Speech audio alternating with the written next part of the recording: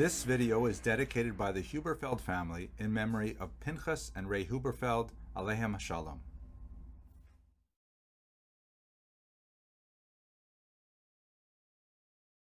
Hello and welcome to Jewish History in Daf Yomi. Today's daf is one of those bonus dafim because I learned it and I just could not think of anything specific on the daf to stay, so I thought let's say something totally different that relates to Jewish history. And I want to talk to you about a synagogue that I find absolutely fascinating. It's called Dura Europos, and it was frozen in time in the year 256, which makes it absolutely incredibly valuable for archaeologists and for historians. So here's the story.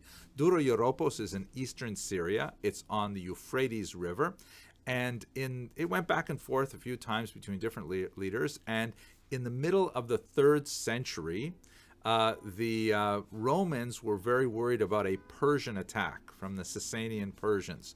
And so one of the things they did was they ordered everyone out of the houses that were adjacent to the Western Wall, which was where they had assumed correctly the Persians would attack, and they emptied everything out, and then they filled in all of those buildings with sand. The idea being that they would, reinforce the outer wall of the city and hold back those pesky Persians. Turned out it didn't work. The city was destroyed and abandoned and was not discovered again until the 20th century.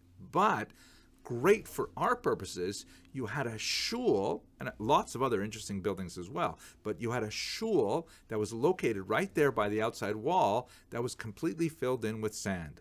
Protected from the elements, protected from the sun in particular, protected from being destroyed and built up again with something else.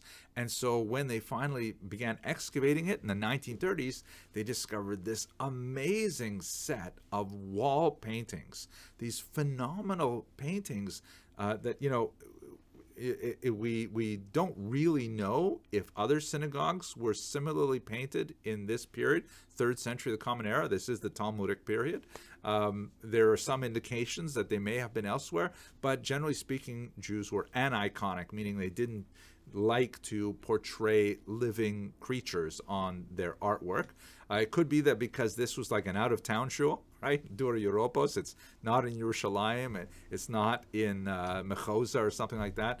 So maybe that's why it has these very rich illustrations, but there's so many amazing things here. Illustrations of biblical stories, of Moshe Rabbeinu splitting the sea, of the Egyptians drowning in it, of the anointing of David HaMelech. One of my favorite scenes is this one, which appears to be a Purim scene, very vibrant colors because it was protected by the sand. And you see Mordechai there on a horse, and it looks like Haman is leading him, clearly not very happy, maybe especially so because he does not appear to have his pants on. Okay, I hope this illuminated your daf, and I wish you atzlacha in your learning.